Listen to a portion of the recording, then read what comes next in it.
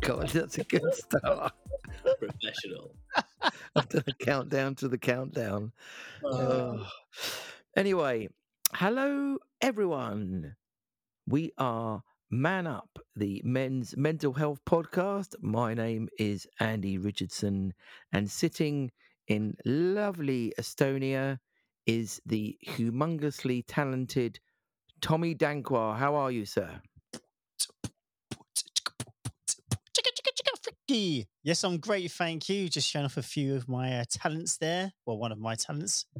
Not really. Oh, that's good. I thought you had something stuck in your throat or something. Just joking. I don't know why I decided to do a beatbox of all the things that I could have tried to. A beatbox, for fuck's sake. I'm good, thanks, mate. I'm all right. I'm all right. How are you? Well. I mean, I mean, is it worth us asking each other how we are? Because we're on such a roll that I only spoke to you a few days ago. It's mad, isn't it? It's mad. It's really good at. Oh God, look! And look what I just did. What? What did we get told off about the other day on our last podcast? Oh, you. Using mad or crazy, and I just said it's mad. It's been mad. Oh. That slap Do you on know? the wrist for me. Do you know what I said? Okay, so any listeners who did listen to the last podcast, I was told off for saying it's a crazy world or something like that, or it's we should all go and get a therapist because the world's crazy enough as it is. And Simon Blake, he said, well, be careful how you use words like crazy and mad because some people might be triggered by it. I spoke to a couple of people about that, because I had a bee in my bonnet about it, and I spoke to someone who was a coach and a sort of social worker, and they were like, it's yeah, I know what you're saying, but it's a little. They thought it was a little bit much. I don't know. The jury's still out for me. I mean, I don't Yeah. think I would say. If I knew someone was suffering from some sort of mental health problem, I don't think I would say crazy or mad. I don't know. Would they get triggered by it? I don't know. What do you think? What's in hindsight? Now you've had a week to think about it. Joe, I think it's just food for thought, just being aware. I think that was Yes. more the point. I don't think we were being told off. I don't think we were being No. like chastised, but I think it's just uh being aware of you don't know what people are going through, do you? You just don't know. For So sure. I think it just for me it's brought awareness because now I've said it, I've heard my kids say it as well. And I'm like, we do throw these words about. And I mean it's not like when you might say something like, oh God, I'm trying to think of something that is politically incorrect now. But do you Mm, know what I mean? I wouldn't go as far as say it's like that, but I think it's just about no. awareness. And I think it's quite cool actually to be aware of things. And But but I personally don't think you're going to offend somebody by saying no. context that you did. But it's just interesting to see how many times these words do pop up in everyday conversation. Well, you know what that means? It means we're never going to be able to sing that Niles Barkley song ever again. Yeah, we're done. We're done. There goes our X Factor audition. Does that make me? What could you place it? Anyway. Oh my god. So I was going to say something and I completely lost it. Yeah. Anyway, so this week we have another guest, and I think, am I right in saying this is our first ever repeat guest? Yeah, it is. It actually is. Yeah, it really is. Oh my gosh. I think this is our first ever repeat guest. Yeah, because I mean we worked out the other day. Well, Tommy worked out the other day. We've done over 50 podcasts, which ain't bad, is it? Ain't bad. I mean, if we would, yeah, I mean, it is spread out over nearly sort of 4 years. So that's Actually, sorry to interrupt, almost 4 years to the day because I got a memory that popped up that I just sent to you today. And it yeah. was like, we've just recorded our first podcast. We don't know where it's going to go, blah, blah, blah, blah, blah. Nah, nah, nah, nah. Humble, humble, humble. And 4 years later, here we are. Wow, wow. Should we sing "Happy Birthday" to ourselves? Let's do it. Should we get No, our guest to join in before we even introduce him? He can just join us. Mind you.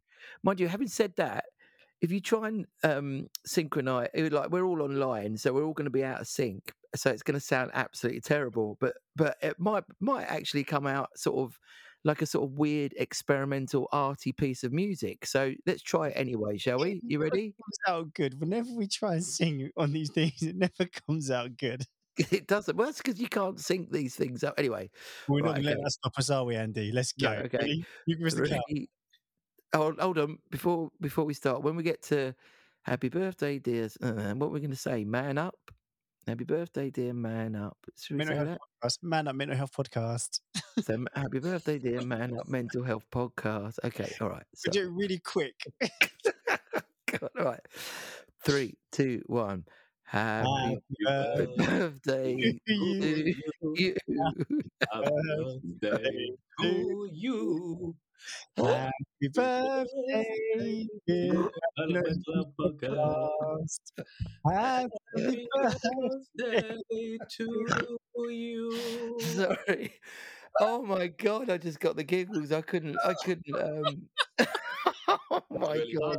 This has been the worst introduction that we've ever done in a podcast today on our birthday. Brilliant. Do you know what I Fantastic. realised? I'm really bad at suppressing my laughter. Oh, I went on Wednesday night. I went to my mate was running this folk club, folk music thing, and this woman got up, sort of a cappella. stop. She sort of stood there in front, really serious face, and singing all right. And she just basically, I mean, she really couldn't sing.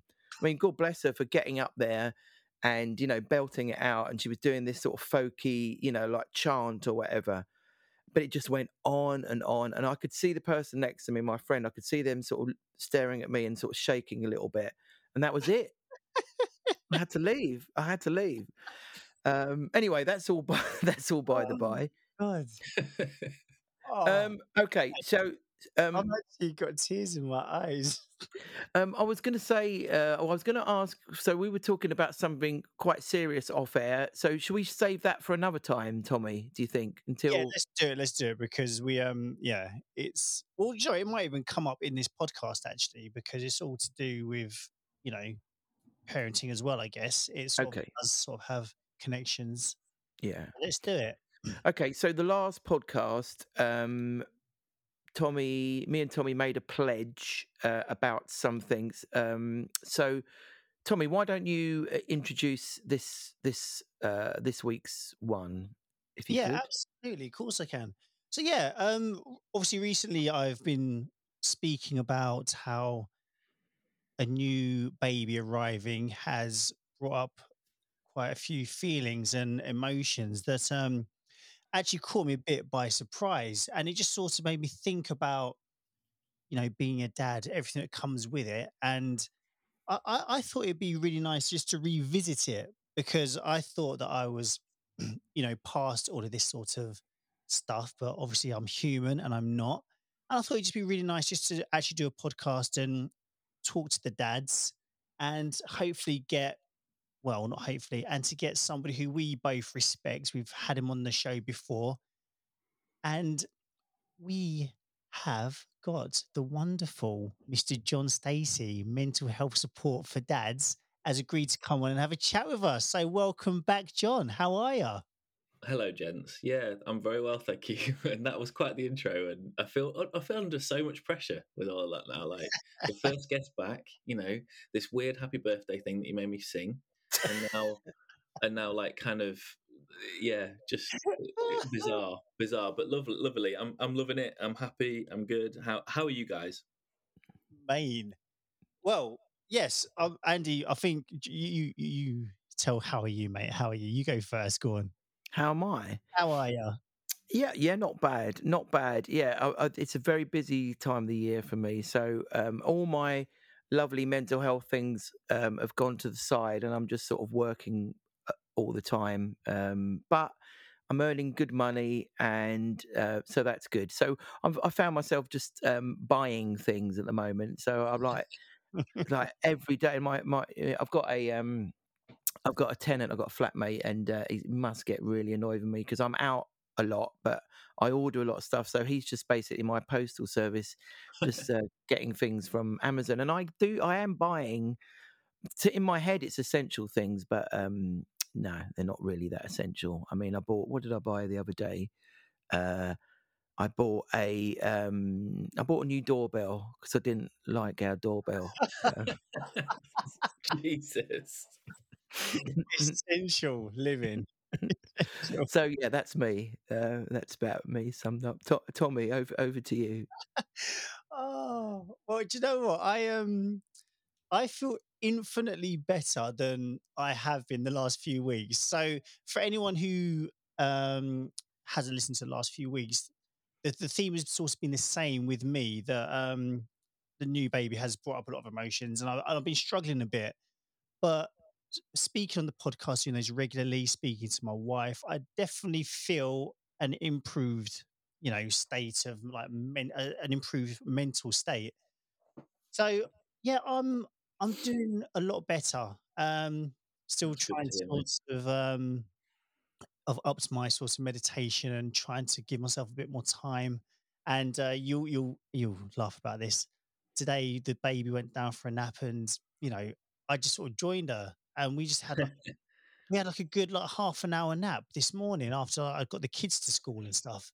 And I was just like, bloody hell, this is self care. This is what it's about. I've It's got to be done. It's got to be done. It's what they're Yeah, for.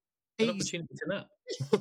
exactly. So yeah, I'm really trying to sort of take care of myself a bit more and not Oh, that's good. That's put myself under inspirational, too much mate. It's pressure. inspirational. There's a lot of dads out there that aren't accessing it and aren't understanding that that's going on and aren't talking. So it's really nice that you're out there talking about it, mate, and you are taking steps and doing what you think you need to do, and obviously listening to people's advice and guidance, and Yeah. Oh, it's the only way to beat it across anything. Whether it's becoming a dad, whether it's 90% of mental illnesses that aren't chemical. The only way to deal with it is to find a way inside to do it. So no, it's beautiful, mate. It's inspirational to hear that you're working through it. I mean, that's good, awesome. amazing. Thank you. Well, listen, before we get into it, so we're going to do it a bit differently this week. Normally, we sort of just bombard our guests with questions, but we're going to sort of, I think the idea today is we're just going to have more of a chat. I said round table, but there's only three of us. So Andy pointed out it's more of a triangular table. But John, you just mentioned off air, your life has changed since you were last on the show, hasn't it? So what's Yeah. been going on with you? Because I'm not the only one with a new baby, am I? No. So yeah, I guess the last year, actually, year and a bit maybe, has been a massive change for me. I've kind of gone from, well, I guess I've gone from one daughter to two. So I've got another daughter, a 7-month-old now. So we've got Nora, who's nearly 4, and Sadie, who's 7 months. And on top of that, I've kind of had a period of massive, I mean, the polite way of putting this is a period of massive growth in everything that I do. But the reality of it is, I just said yes to far too many things and burnt out towards the start of this year, Oh, and had to sort of cancel a lot and stop a lot of things, which the perfectionist, the non-diagnosed, yet fully aware that he's probably ADHD mind didn't like that, but I had to, and I was really supported, and it was the right decision. So I parked a load of the stuff similar to Andy. Really, I parked a load of the mental health stuff that I was doing. Shut down my local non-profit that I was running. However, managed to pass on quite a lot of the work that we were doing to other groups that had grown over the time that we've been running, which was really nice, actually, kind of handing over the baton kind of thing. And I was still in touch with quite a lot of local resources and helping a lot of people still. And then I had a change of job, a massive change of job. A couple of months ago, 3 months ago, took a big plunge and shifted completely what I was doing, kind of dream job, really. So still in marketing, which is my day job and always has been. But now I'm a director of a company called Social Change, who basically drive marketing campaigns to change change people's behavior, to try and drive the social good. So we work with local authorities, charities, companies around the world to try and change audiences of people, and enhance health, the ecology of the world, well-being. We're currently running campaigns around domestic violence and trying to educate and improve young and older men on domestic violence. Just trying to change the world, which I'm absolutely loving, but incredibly intense, whilst also having this growing baby. So, yeah, lots going on at the moment. Apart from that, though, not a lot. So that's Wow. good. Wow! Holy- Congratulations. Oh, Yes, thank you. massive congratulations. Bloody hell. I mean, say the obvious question then. Congratulations, well done. Bloody Thank you. hell, that sounds intense. Yeah, it is. I mean, it's a lovely, lovely place, and a really great place to work, and lovely, talented young marketers. And I'm driving the delivery of a really talented bunch of full circle marketers. But I think the underpinning thing of it is the values of the company. You know, we're doing everything I've done for decades. You know, marketing and selling and advertising, and I've always tried to stay in industries that are quite kind of altruistic. So I've worked in disabilities, I've worked in education, but this is kind of like everything we do is for some greater good somewhere down the line. And interestingly, my company's got its own podcast as well. They haven't asked me to be a guest yet, which is weird, but but they've had lots of CEOs and things like that for charities and things like that, and they sort of try and highlight and promote great people doing great work around the world. And we're trying to just kind of fight every battle that we can at a time, which is just beautiful, and it's just really rewarding. So I'm loving it. Oh, no. Bloody hell! Well, all right. So, I mean, look, obvious question. How are you managing then with all of this change and with the two kids? Like, you know, I don't have I'm not working a full time job where I'm going out to work. I'm a stay at home dad. Like, I think I've mentioned that to you. I think I was doing the same thing last time. Mm. I'm still getting overwhelmed. How are you keeping a lid on it, with these two young kids and everything going on, these new changes? What's your routine? What's your go? Yeah, I mean, loads of things really.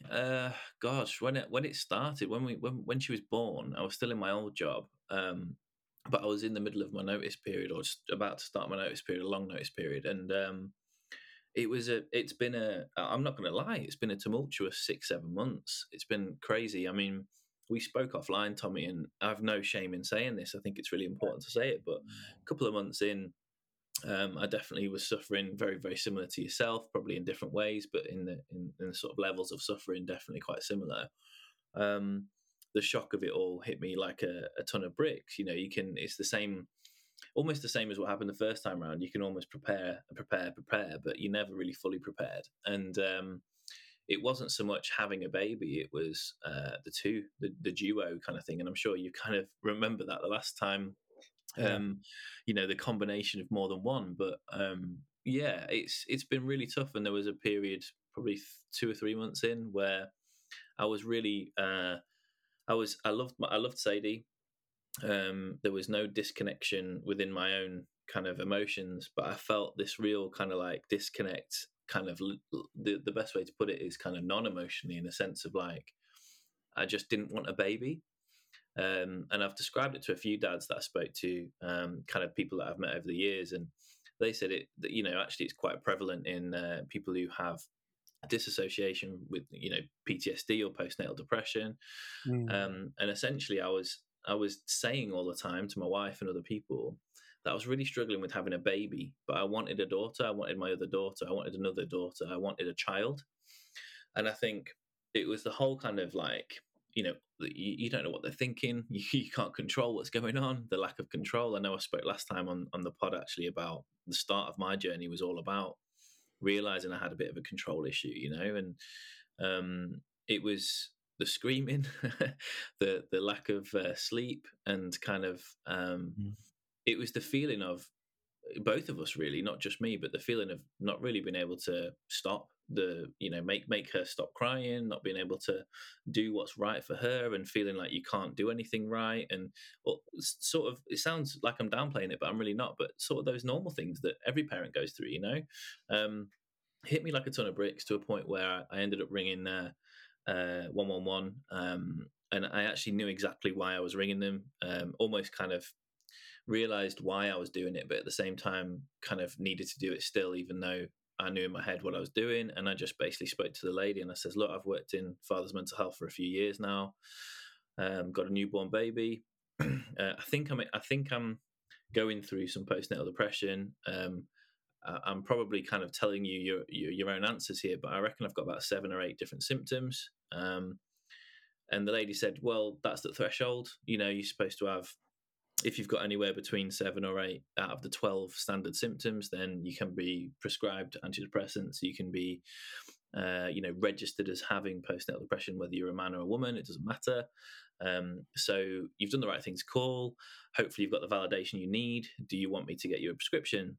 And I burst into like tears and laughter at the same time, and kind of just said, this call's all I needed, actually, but thank you so much. And I came off the phone and I was like, I just needed someone to validate it officially that that's what I was going through, because it was just getting too much. And the next thing I did was get on the phone with Scott Mayer and people that I know in the father's mental health game. And, they were messaging me back straight away saying, look, let's set up a chat, like, almost like an official sort of 45-minute call or whatever, where we can work through your symptoms, talk, let it out a bit more. And that was really helpful. But actually, do you know what? From then onwards, it was kind of like upwards. I was like, all I needed was that I'm suffering. It's bad. But do you know what? I can get through this. And the biggest bit of advice that someone gave me, it was Scott, I reckon, actually, who gave me it. He just said, what would you do if someone was coming to you right now with postnatal depression? And he knew the answer. He knew I'd have the answers. It was just, you can't turn it on yourself sometimes when you're in the times of need, Yeah. So I said, well, what I'd do is I'd say, reach out to your nearest and dearest, which is what I'm doing. I'd say, talk more, get some space more, get out in the wilderness or whatever nearby, have a run, have a walk, talk to your wife. Try and pick moments where you're feeling a bit more kind of like good within yourself, within your emotions, to spend more time with your daughter so you can have that connection, that energy a bit better. Don't do it when you're too tired. Try and, organize it with your wife so that you're away from the baby when you're down and things like that. And all that advice that I would give other people, writing it in a text to him, I was like, he's right, man. I've just got to look at the mirror and give that advice to myself, So it was really good. And I have been on the up since then. I've had little wobbles here and there, like we all do, but things are a lot better now. And it was certainly what I look back and I'm kind of like, that was a great moment. It sounds like it wasn't, because I was ringing 111 and really struggling. But I think when you hit that bottom sometimes, and you can look back and reflect and go, what an awesome moment in my life to really kind of grasp the bull by the horns and go, let's do this kind of thing. And before that, leading up to that, every single minute of every single day, I felt like I was losing, And from that moment on, of that call, that was it. I was fighting. I was on it. I was doing it. And all I needed was that validation for that energy, So yeah, sorry, a bit long-winded there, but that's the last few months for me. I was going to say that, because there's so much to unpick from that statement. I've got a few questions, but yeah, I mean, I'm going to put you on the spot here. So, what are the 12 symptoms of postnatal depression? Here we go. So, I mean, there's the normal basic ones. I'm going to cheekily Google to make sure I get them right, actually, because that's fine. That's fine. We could hear your mouse click anyway. Then, so I'm not actually checking it. Just cut it out. So I'm not checking it. So I sound really good. No, basically, it's the normal stuff of depression. So it's like persistent low mood, and that's the key thing. Persistent low mood. It's not just having a bad day. It's like more than a week. That's the big thing people forget when they talk about depression. And this is going off tangent a little bit, but talking about your semantic chat at the start there, like, don't say crazy, don't say things like that. I have a colloquialism that I use all the time, mental. I always go, that's mental. Oh my God, that's mental. Do you know what I mean? It's like something from the 90s or whatever. And I work in mental health. Like, do you know what I mean? I've worked in mental health for a long time. Like, it's all about context. I'd never say Yeah. that in a mental institute. Do you know what I mean? Like, but Yeah. it's just, you can say these words. Anyway, long story short, Yeah. people say it all the time. Oh, I feel depressed today. No, you don't. You've got a low mood, right? You're Yeah. actually depressed if you have it for longer than a week consistently. So that's the first one. Yeah. Just really struggling to enjoy like interest in things. And I've got loads of interests, man. Like the ADHD mind. I read, I go running, I want to watch footy. I literally had no interest in any of it. Just couldn't enjoy my eldest, couldn't play with her, so that was a big sign. Tiredness, which obviously goes hand in hand with becoming a parent, and lack of energy. But it's for me, again, like someone who is kind of generally quite low energy because of the lifestyle that I lead. For me, it was noticing that it was really impactful amount of lack of energy, if that makes sense. It was really impactful. Like I couldn't even drag myself off a chair, which is weird for me, and being aware of that. Bad sleeping, trouble sleeping, feeling sleepy. I didn't really suffer with that one actually, because I was already not sleeping, so it wasn't a new thing. And I've always kind of had problems with that anyway, because I'm just not a great sleeper. I need to work on my sleep routine really. But yeah, finding difficult to look after yourself and your baby. That's a big one that wasn't really affecting me. So, the usual things like hygiene, personal hygiene, and doing things for your baby. I think because they're all automatic for me, it wasn't really a problem. But it's one to look out for sure. Not wanting contact with anyone. That was a big one for me. I love to talk. I'll talk to anyone. If someone messages me, I'll chat. I mean, Tommy's messaged me and I'm on this podcast with you. Do you know what I mean? So like, kind of like, I love a chat, and I was really wanting to just be away from the world. Do you know what I mean? So that was a big one for me. Yeah. And actually, I think again, I spoke on the last time on the podcast. One of my big problems in the past, when I've in the depths of kind of my mental health struggles at the start of my journey, was this feeling of always kind of wanting to run away or get away. So that was kind of happening again, which was a big sort of signifier for me, and I was quite aware of that, which was good, but also kind of scary. Bad concentration, poor decision making, frightening thoughts. Again, no shame with this, and I didn't act on it, and I'm really grateful I didn't act on it. But in those moments where the baby's screaming, I think I get a little bit choked up talking about it because I don't feel like it's. I'm obviously not proud of this, but I have no shame in it. Like, you just get those split second feelings, like where you just get angry and you just like, just shut up. Do you know what I mean? And there's nothing you wouldn't do. I wouldn't do anything. But the thoughts coming in my head were enough to scare me a bit. About wanting to,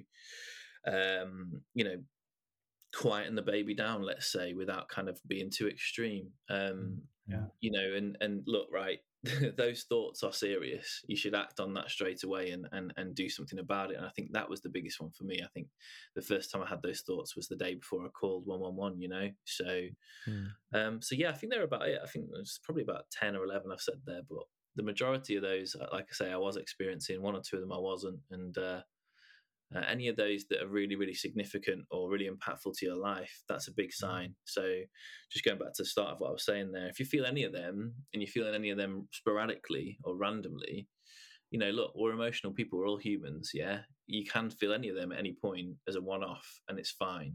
It's when it becomes all consistent and all consuming and impactful for your life, that's a big signifier that there's something serious going on. So, yeah.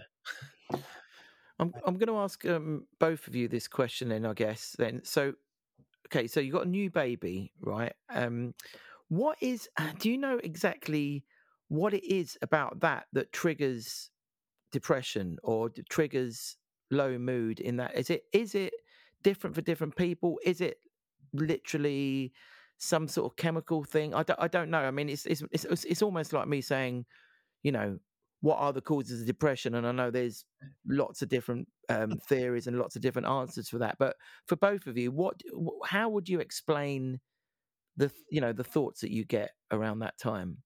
I think just really quickly, I'll fire straight in, Tommy, if you don't mind. Yeah, crack on, please. I think my take on it is there's two big things. Firstly, men aren't aware that when they have a baby, they have hormonal shifts, just like the mum does, the mother does. They have huge hormonal shifts, and it goes on for months. Some men won't notice it at all. They 100% won't notice it at all. And they might have little shifts in their emotions or their because of the lack of sleep or whatever, you might have loads of things that happen. Sleep deprivation is huge, and people just go, oh, it's because of that. But there is hormonal shifts going on, so there is chemical changes. But the other thing, the other combined thing, because they go together, is literally just the situational response. Like, men are designed, and again, I know we've spoken about this at length in the last podcast, but men are designed culturally, generationally, kind of warped, kind of in a really bad way. Men are completely kind of told, kind of like genetically almost, that we have to be a certain way. So we have all these like triggers and defense mechanisms and security measures that are built into our psyche. And again, there's an element of those that are chemical in our brain. But most of them are situational, where something will happen and we'll go, right, we've got to go into fight or flight, we've got to protect, we've got to stop, all these kind of like big extreme reactions. And I think the really big clincher for me on those two things on a personal level was the awareness of all of it was huge, because I've been through the journey of my own mental health problems. I've learned a lot about father's mental health, helped people with father's mental health. The awareness of when these things were happening was really important for me. But the second thing was actually like the acceptance and allowance, like letting myself, like understanding that these were happening and this was happening, and just going, it happens, like it's okay. Like, there's so much that in my past that happened in those first few months that I would beat myself to a pulp with, inside. I would literally kind of like destroy myself, bring loads of blame on myself or shame, or, I spoke about it in the past, probably. I'm not sure whether it was on your pod, but I have this phrase I always use, like, if you start blaming yourself, you'll only bring on shame, and then you'll only bring more pain. Like, you start with pain already, but it's a cycle. You'll just blame yourself and then shame yourself and then more pain afterwards. So there's a cycle, the blame, shame, pain cycle. And, the awareness of knowing that those thoughts come in my head where I'm like, oh, you're a bad lad, you're a bad dad, whatever, you're doing things wrong. Stop. After that reaction, after that emotional reaction of those kind of like, fight or flight responses or whatever, recognize it, be aware of it, stop yourself and go, oh, it's nonsense. Like, you're trying, you're doing as well as you can. And, there's a phrase I always use when I'm talking to people: did you try one thing? Did you try one thing today? You're doing better than you think you are. Do you know what I mean? And I was just trying to turn all that knowledge and that experience on myself, and it helped. It massively helped. And my first reaction coming out the other end was, could I have done better? But again, going back to that mantra, I stopped after I said that sentence in my head and went, who cares? Like, I got through. Like, who cares if I could have done better? There isn't a reflection here where I can be better next time. Like, there is no need for that, because in the moment I survived, I did the right things, and I moved forward. So I'm really grateful for the knowledge and the history that I have. But above all else, I'm really grateful that I'm able to be aware and accept those things. So yeah, sorry again, digressing hugely, but that's my take on it. Do you know what? It's so nice to hear it, and actually, it's funny because when you were talking about what was going on with you and some of the things you said, this is going back to the previous question, saying that you weren't able to sort of motivate yourself to play with your eldest child and stuff like that. It just really sort of opened up the floodgates for me, thinking, "Holy shit!" That was me with my kid. I remember sitting on the floor when Sonny was born. So that Sonny's my middle child now, and he was, I think he was trying to give me toys, hand me toys to play with him. And I couldn't even look him in the face. I couldn't even lift up my head to look at him because I just felt, and the word that you said, shame.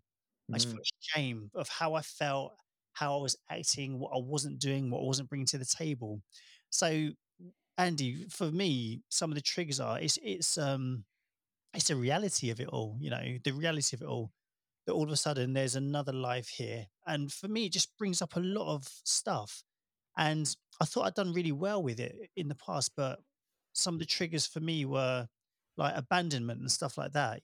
When I was younger, I remember telling you this, that my mum and dad left, almost separated. And, my dad he's a lovely man. He's always been there for us, but, they separated. And I was just like, I couldn't imagine not sort of f- fighting for my relationship so that I can be in my kid's life and stuff like that. So a lot of abandonment stuff came up, and that sort of really sort of gets me thinking. Then obviously you've got the whole protector thing. You've got this Yeah. life to protect. You've got to be all the stereotypical things that men are meant to be, and it really it messes with your head if you don't get it right. And Yeah. like John was saying, being aware of it and giving it to somebody else, it's a completely different thing to sort of looking in the mirror and being like, right, you know what you got to do. And for me, that's what I wasn't doing. I wasn't able to sort of turn it on to myself. So that's where I started spiraling. And when I sort of realized, I think it's when I spoke to you, Andy. No, sorry. I sort of said to Marilyn, my wife, I said, baby, look, it's happening again. I'm feeling these things and I'm aware of it now because I know that, I'm not sleeping well because we've got a baby. I'm worrying about her health and trying to sort of balance a new baby with making sure I'm giving the boys enough love and attention so that they don't feel isolated and Mm.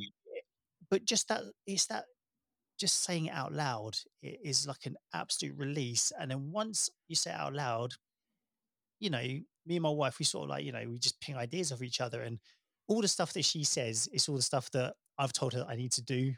previously. And she's Yeah. like, well, I know it's difficult to tie, but, are you journaling? Are you, doing, you know, are you doing your miracle morning? Have you meditated? Have you gone for the walks in nature? And I'm just like, yeah, well, been busy, baby.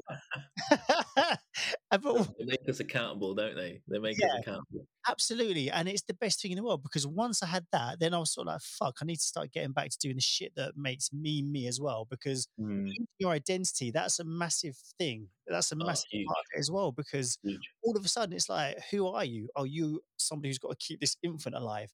So I was like, well, fuck, she's alive. We can keep her alive. The kids are sort of the elder two are a bit more self-sufficient now, which is amazing. That's an absolute blessing. Mm. You'll get to this part in like parenting, John, and you'll be so happy when it comes. Yeah, I'm excited. Yeah, it's amazing. But once I sort of like got that round, I was like, right, what makes me good? And that's when I messaged you, Andy. I was like, we need to do a podcast. We need to get back on it, and because I know that selfishly, as much as we do this thing in the hope that it helps other people, for Mm. us, it is so good. Like, John, how good do you feel when you sort of shared what you've been going through? It's Oh, nice, isn't it? it's insane, right? And Mm. just touching on that really briefly, there's something I hugely believe in, and I talk about it all the time in work, in God, in personal relationships. People must hate me for this. There is no such thing in this world as a selfless act. Everything we do is selfish, and it's either good selfish or bad selfish. What you guys are doing by doing this, you are doing a great what could be perceived as a selfless act. You're getting some great voices out there, you're getting some great advice out there, but like you just said, you get a great deal of energy from it, you get a great deal of love from it, Oh right? yeah. There's nothing wrong with that. There's Mm. absolutely nothing wrong with that. Like, this isn't a selfish act isn't a bad thing if you make it a good thing. Mm. Like, the terminology needs twisting. There's so many words that I'm constantly fighting with in this English language, but selfish is one of them. There's no such thing as a selfless act. If you honestly challenge me on that, there's no such thing that's selfless. Everything is either good selfish or bad selfish. Everything that's good in the world, everything that people do that's good, people who work for charities, people who save lives, people who Mm. superheroes. Jesus, let's look at like Marvel and stuff like that, right? All those superheroes, they feel great when they save the world, right? They feel amazing. So it's selfish, yeah. It's it's it's very true, isn't it? Because a lot of people have a real problem with people that work for charities and get Yeah. paid a lot of Oh money. yeah. But then you think, so you've got a problem with people who do good for a living, but you haven't got a problem with hedge fund managers, or Yeah. I mean, sorry to pick on the hedge fund managers, but do you know what I mean? Who don't Yeah. do a lot for the world? Do you know what I mean? Yeah. Yeah. I mean, just as an aside note, I'd love someone to pay us to do this podcast. I mean, Exactly. Good plug there, Andy. I like it. I want to go back to something because you mentioned something earlier, John. You said 2 to 3. It was about 2 or 3 months in when Mm. Sadie was here. Yeah. That's when it sort of came on top. Yeah. My daughter just turned 3 months think the last week or week before. And in the build up to that, a similar sort of timeline, that's when I Mm. started talking. Is that a common thing for dads to experience? Is that the sort of timeline that they might start feeling like the wheels are coming off, or is it any time? I don't. There isn't. I mean, the only stats that are out there is that the perinatal period, as a general thing, is alarmingly bad for dads. So that's like the first couple of years. And in those first couple of years, the the signifiers are there. So reports of depression, anxiety in new fathers are like sevenfold versus people who aren't fathers. Men who aren't fathers of the same age, for example, stuff like that. But I will say that there is this, you've got three, but there is this period, and I think it's probably the 3 to 6 months, sort of like 0 to 3 months, 0 to 6 months, in that sort of area, where it is just extremely hard. It is just hard for both parents, right? It's the hardest part. I know that it's all hard, and actually, relatively speaking, some babies are great, some babies are not. But I think it's worth, and I certainly think if you get a good midwife, good health visitor, that kind of thing, good antenatal classes, whatever. Oh, sorry, I've got something pop up on my screen. Apologies for that. Incredibly unprofessional. If you get a good health visitor, good midwife, they will tell you the first 3 to 6 months are difficult. It's the transition, it's getting used to it, it's the adapting, it's crazy. And I think, gosh, I've just said crazy. We're not allowed to say crazy. But it's difficult, and it's very different, and that's the thing. Like, it's different. So if you want to sort of downplay, don't use scary words, whatever, which isn't a downplay. Another word that I don't like the connotation of. Different is a very light word. Something's different. Oh, wonderful, it's different. Well, no, actually, different can be absolutely fucking horrific. Different can be the best thing in the world. Like, there is huge extremes with the word different that people don't play on. They just think it's a really light, nice word. So yeah, my advice is to any dads or soon to be dads is those first few months are really difficult. Ride them out and be kind to yourself, because that is probably the hardest period. And I don't think there's many stats out there that back that, but especially with dads anyway. I think generally with parents, they say the first few months is very difficult. But I think we're 2 out of the 3 people on here that can definitely testify to that. So that's a good percentage already. Yeah, I was gonna actually, yeah, there's a couple of quick questions. So firstly, how do you is there an actual difference between men's and women's postnatal depression? Do you know? Is there? No. There isn't anything. No, and actually, this is the thing that often gets kind of totally ripped apart, or the media will spin it differently, or people will even misdiagnose. Doctors, who just totally generationally out of sync. Postnatal depression is not gender specific. Full stop. Okay. It can happen to anyone. It's just a thing that happens to humans. And when you look at those symptoms and when you read those symptoms, you know why. They can happen to anyone. So, and they can happen to anyone for lots of different reasons, like we said earlier. Chemical imbalances, situational problems, traumas, and a lot of people go through trauma with birth. I know I did with the first one. So, you've got kind of a lot of factors that in play. Postnatal depression has just historically always been sort of like told to everyone that it's just women. And it's kind of horrific that only in the last few years, 2020, 2019 onwards, have people started to say, why didn't we just say this was a human thing? Because there's literally zero link to postnatal depression to do with estrogen. And the only differences between men and women are estrogen and testosterone levels. Wow. So there's no link to that. There's no link to genomes. So the other thing, DNA is different.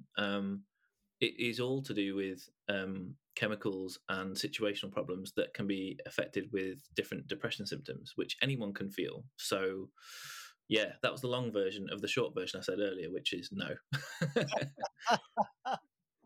No, it's fascinating. Go on. You said you've got a couple of questions, Andy. What's the next one? Well, no, the other one was, yeah, how would you advise a new dad or a second child dad or any sort of dad to prepare for the you know the on come you know the I can't even think of the word, the onset of a new child. I think the big thing is, yeah, you got there eventually, Andy. Well done. Thanks for that. You were Um, polite about it, weren't you? How can you prepare fucking head fuck that is a new child coming into your life? Yeah, it's just Yeah. a big change. It's just a big change. Do you know what I've said to people before? And I wish I took this advice actually to myself. Another mirror moment that I wish I did. I said to people before. I said, "Do you know what it's like? It's like, relate it to something in your life that's a huge change." So this one guy I was talking to was a window cleaner. He owns a window cleaning business, and I basically said to him, I said, "Here's the scenario, right? You've been doing window cleaning for 15 years, whatever. One day, water doesn't exist anymore." And I said, "What would you do?" And he said, well, "I'd have to scramble around and find a different way to clean windows, I guess. I don't really know anything else. Find a different job." And I said, "How would that make you feel?" And he said, "Well, I'd be scared shitless, probably really anxious, probably no idea what to do next, no idea of how to control my life." I said, "That's what happens when you have a baby, and when you have a second baby, especially. It's just a change of situation. It's a complete change. You have to adapt. You have to find ways to adapt." Now, none of that gets taught. Antenatal classes are good. Some of them are really great. Some of them are terrible, but they prepare you for the physicalities of birth and the physicalities of looking after a baby physically. They don't prepare you for the other stuff, all of the other stuff, not just emotional and mental, but the situational change, the adaptations to your life, etc. I was again really lucky and grateful that I came across some really great resources before I had my daughter, and I was already kind of on that mental health journey anyway. So it was kind of semi easy for me to find the information because I was curious and interested. But again, it still hit me like a ton of bricks the first time around. It's not something that you can do mega easy. So that would be my advice: prepare for huge change, and that is incredibly difficult to prepare for. So the best way to prepare for it, in my eyes, is just be aware that it's happening, it's coming. Um, because you can't make plans. Like the guy wouldn't have been able to make a plan about water not existing because it just happened. You can't make plans for how you're going to feel because you just don't know. You could take it completely in your stride and not have to make any plans. Then if you make all these plans, you've got anxious for nothing. So there's an element of just that awareness that there's going to be a big change, and being as adaptable as you can when those moments come. That would be my advice. And the resources are? There's tons out there, actually, more than you think. The NHS, for all of its underfunding and all of its issues, there's some amazing stuff out there for men, for dads, and for partners. Let's sort of be inclusive. The non-biological mother, all of the people involved. There's some great resources out there, some great apps. I could list a ton. My favourites, if I'm honest, are there's a few things local to me that were just fantastic. There's your local kind of like NHS maternity wing and stuff might have like offshoots that are funded, and mine was called Better Births, and I think there's a few around the UK that are called Better Births and things like that. But they were really good, really great, short, sweet. You could tell they were made for men. Male resources, like information, what to expect stuff. But you know what? The biggest resource I can actually offer people is yourself. So ask questions. Like, don't be scared. You're equally as important as everybody else in this scenario. Yes, your wife physically is giving birth, and some midwives, some health visitors will treat that as paramount. And of course, physically, to bring your son or daughter into this world, it is very important that your wife is healthy or your partner is healthy and that they know everything that's going to go on. However, they need you, and they need you more than most people will admit. Actually, there's so many studies out there to suggest that the family unit is incredibly important at all stages of birth and beyond. So because they need you, it's your responsibility, and it's for your help, for your better service to yourself, to just ask a ton of questions, like be annoying. and don't care and don't get upset with yourself or anxious about asking them. Just ask all the stupid questions. I was the most annoying person at my antenatal class. I was the most annoying person at every sonography, scan. I was the most annoying person at all the midwife appointments. But do you know what? Not one of them, I was, again, really grateful. Not one of them really kind of gave me any shade. I got it a little bit here and there, but the majority of them were just really keen to help me and really keen to give me those answers. And that was absolutely amazing. And my wife loved that too, because, not all women are confident enough to get the answers themselves. So my wife was quite, all right. She rolled her eyes a few times, but she deep down, and she did tell me this at times. She was really grateful that I was there asking these questions, because she also had those concerns, So I think prepare yourself the best way possible by asking those questions of the expert. So that's your best resource, 100%. Oh, love it. Love it. Thanks for that, mate. Thanks for that. So you were mentioning about, postnatal depression, and obviously it's not gender specific. Yeah. One of the things that, I've before I knew that, men could suffer from postnatal depression, always one of the big thing was connection. Women, they didn't feel connected to the baby. This is what one of the telltale signs. So looking back at it, I was making jokes of it in the first few weeks, but it felt like my daughter hated me. You know what I mean? Every time I held her, she fucking cried. And the family would come around, I'd joke, oh yeah, she hates me. But actually, I felt really almost like rejected by this baby. Yeah. Like, both my boys, we just bonded straight away. It was like, oh my God, these are my boys. We're best pals. But I found it really hard and I had to work really hard to make this connection with Dolly. And like, so I'm thinking back now, was I in the element of postnatal depression? Was that happening? Or can I ask a question? Yes. Do you feel at all, and just say no if I'm wrong here, but do you feel at all, because you had two boys and then you had this girl, even if it's subconscious, did you feel a bit of like unease, a bit of like fear, a bit of like, Mate, I felt this isn't right? crazy fucking unease, not just, biological, but even stuff like, I said to my wife, I said, I don't even know how to change her back. How do you clean a baby girl? Like, Yeah. what am I allowed to touch that bit? And, it was all this stuff goes through your head, and I was genuinely panicked about it. So, But you know why I asked though? Because all of that, when you're thinking it, you're thinking, oh, it's just me being a bit silly. Do you know, I'm just a bloke. Do you know what I mean? yeah. But it all contributes to an energy transfer issue, an energy transfer problem. Like, so there's this thing that I massively believe in, that is kind of a little bit kind of woo-woo-y, a little bit kind of out there, spiritual.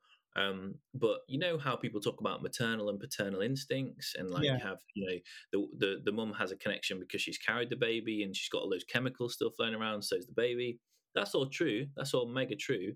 But do you know there's lots of studies out there about the voices and the sounds and the knowledge of their father or the people that are around them in the womb and stuff like that. That continues. And I'm a massive believer in energies, right? And even if you think you're holding it together, but actually inside you're really doubting a lot of things, or you're having a lot of anxiety, or you're feeling uneasy in a situation, a little bit like, when dogs can smell fear and things like that. Yeah.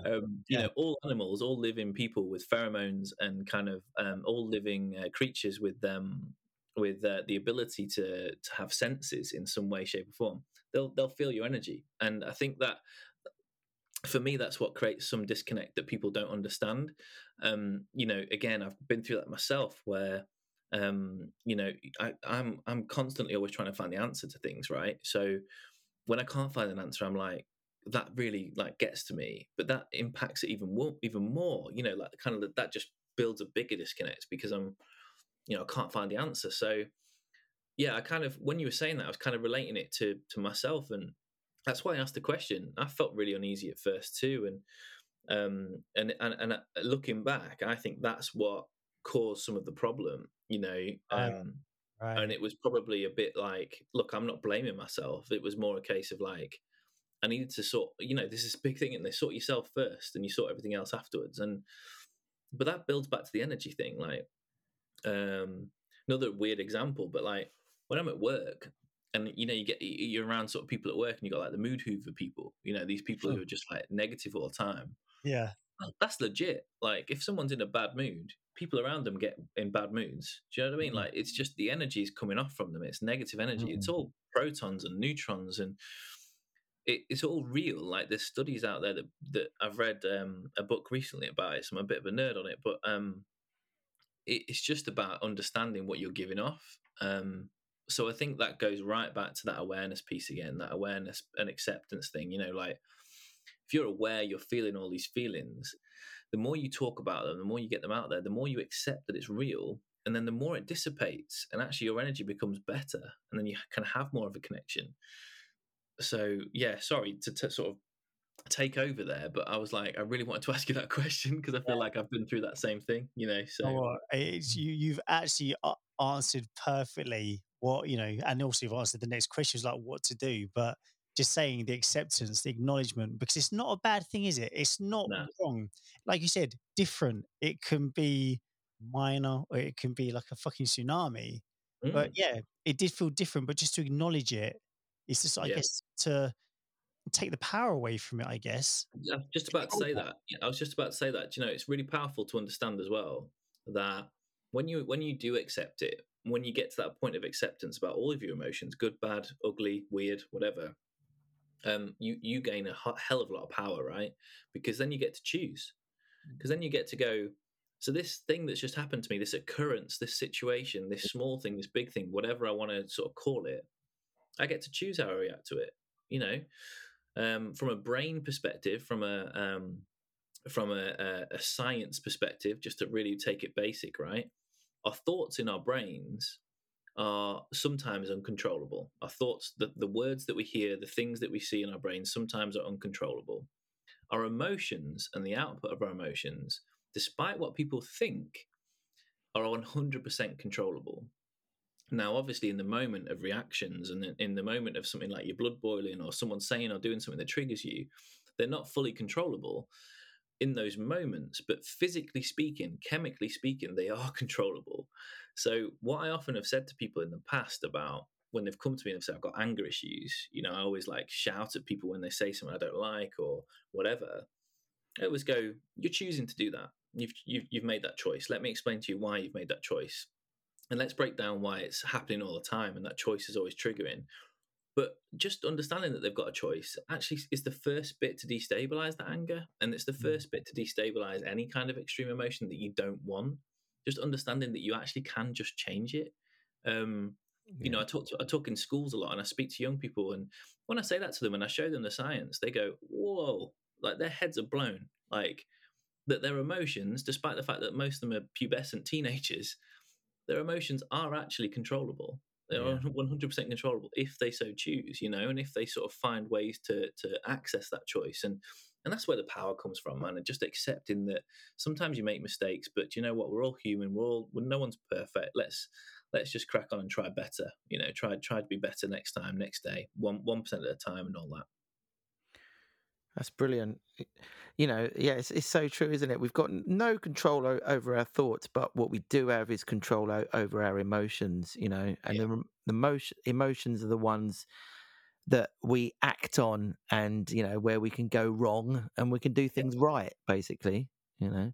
Yeah, and another thing with men, which I've come across recently, I don't know if you guys can admit this or kind of attest to this, but the connection between thoughts and emotions. So a lot of men will go, "Yeah, I have thoughts, and yeah, I have emotions," but they don't realize that you have emotions because of your thoughts, right? Yeah, Like yeah, you don't have one or the other; you have them both. Like yeah, you, I think men again, this is the trained thing. We've been trained into this, right? Where we're thinkers, we're doers, and our emotions are just every now and then. But actually, every single emotion that we feel all day, every day, is a result of a thought, as a result of something that's happened, and then a thought has come.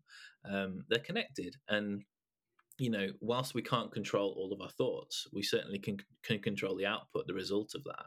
yeah, So yeah, it's really interesting that a lot of people kind of think that these things are separate, yeah. and they're really not. Well, there's not. I mean, you could have a horrible thing happen to you, and then 2 years later, you can think about it, and then almost have the same reaction as when it happened, because the thought is triggering that emotion again, Yeah. and it's just what you do with those thoughts, and how you deal with them, and through all the mental health stuff, that you can actually get buying and make your life a bit better. Certainly. What I was going to say, because we're coming near the end, just listening to you fellas, this is a really, really, really good advert for doing the work and being interested in mental health and listening to podcasts and studying and being a detective, because you have both, Tommy, you've had 2 incidents where you've had sort of postnatal depression. First time, your whole world collapsed, and and you had years of struggle. This time it's happened, and let's not. I don't want to sort of say you're completely out of it or whatever, but I know what you mean. But seems like you're much more aware and you're in control of it. And the same with you, John. You've had depression in the past, but you've had this thing. All right, because you were in the eye of it. You wobbled and you were like, oh, why don't I give them the advice I give other people? But you've got through it by just questioning stuff, and so it's a real advert for doing the work. And well done to both of you. High five, John. High five, bruv. We did it. Yeah, big high five. No, thanks, you're right. Thanks. You're right, though. I mean, I always talk about, I know I've said it a million times, but I always talk about, like, we just need to turn a mirror on ourselves sometimes. And sometimes it can just take someone else just to say, what about this? Someone else to give you a different opportunity. But none of that will happen unless you talk about it or you let it out of your mind. Your mind can just fester with things, and in the moment, like you said earlier, when I was in the eye of the storm, all it'll do is fester.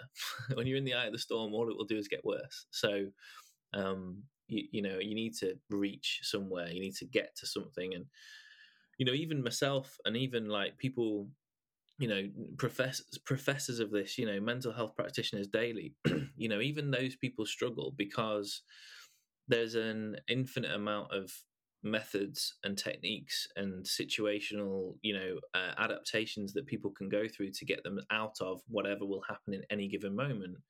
So you're never complete, you're never finished, and the learning is never finished. The one big thing that I've learned for myself over the last 8, 9, 10 years, since I've kind of opened my mind to it all, is to just keep that mind open. Like some of the lowest points I've had in the last 8, 9, 10 years because I closed it off. I thought I was done. I thought I'd learned everything. I thought I was the best version of me I'll ever be. But in truth, I'm the best version of me I'll ever be now. I can always get better. Everyone can always change. Everyone can always adapt. And, maybe I don't want to get better one day. Maybe I want to get worse for a bit. It's like the reality of it is there's no good and bad and best and worst. It's just how you go from deadpan surviving to thriving. And I feel like the majority of people out there are a little bit closed off to how they can go from surviving to thriving, and I just find it quite upsetting, disconcerting. I'm always trying to say to people, like, I can see it in you that you want to thrive, but you're just surviving at the moment. Like, just open your mind to some different things, and what you'll find is you'll just connect to these things and fly. And some people, it's a lot more difficult if they've got more entrenched traumas and a lot more kind of like entrenched sort of like issues in their past or whatever. But everybody's got the capability to get to that thriving point. And Tommy's a big example. Like, just that first bit you were saying about how you got through it, mate, like that gave me massive amount of energy, because I was like, that's inspirational that you just like, you knew exactly what to do, you went straight to it. And I was like, I didn't blame, I didn't have a go at myself, but I was like, that took me a little bit longer than you. Do you know what I mean? Like, so everybody's different and everybody has different methods, and that's the awesome thing. We're all different, and the only thing that's similar between us all is that we're all different. The only thing that's the same is that we're all inconsistently not the same. So yeah, and we're all going to die as well. Yeah. Well, I'm not. I'm going to find a way to not die. The legend lives on. Yeah, I'm gonna freeze myself or something, and just like drop out and come on Man Up Mental Health again in like 40 years time, 80 years time, and it'll be some other schmucks that are presenting it probably. Mate, you know what? I have to say, Andy, thank you.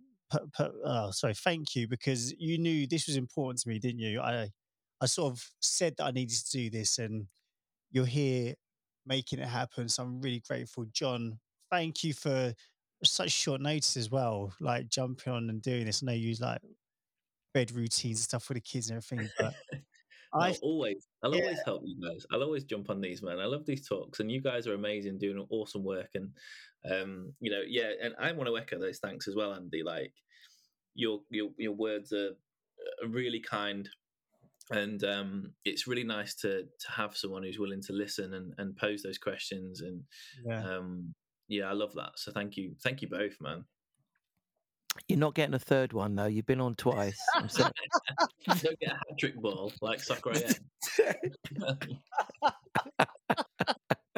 That's a great idea. That's a great idea. Oh, well, look, I think that I hope that current dads to be, I hope that they all get something from this, because for me, it's an eye opener. It's just really nice to have someone who's just so willing to share so honestly about what their experience was. So yeah, just massive. I feel really grateful after this one, and I selfishly I needed this, and it's been Nothing great. wrong with that. Thank you Nothing so wrong with that. much. Thank you so much. Brilliant. Yeah, next week I'm going to make us do a mental health for musicians podcast or something. I'm a former musician as well, Andy. Maybe you should get me on for the third time for that one. Oh, okay. We'll sing a song together. I'm going to come in my triangle. I'm a musician too. You're a guitar player. Anyway, all right. So we'll bring that to an end. That was great, fellas, and that was Man Up. We'll catch you next time. Bye-bye. Goodbye. Bye.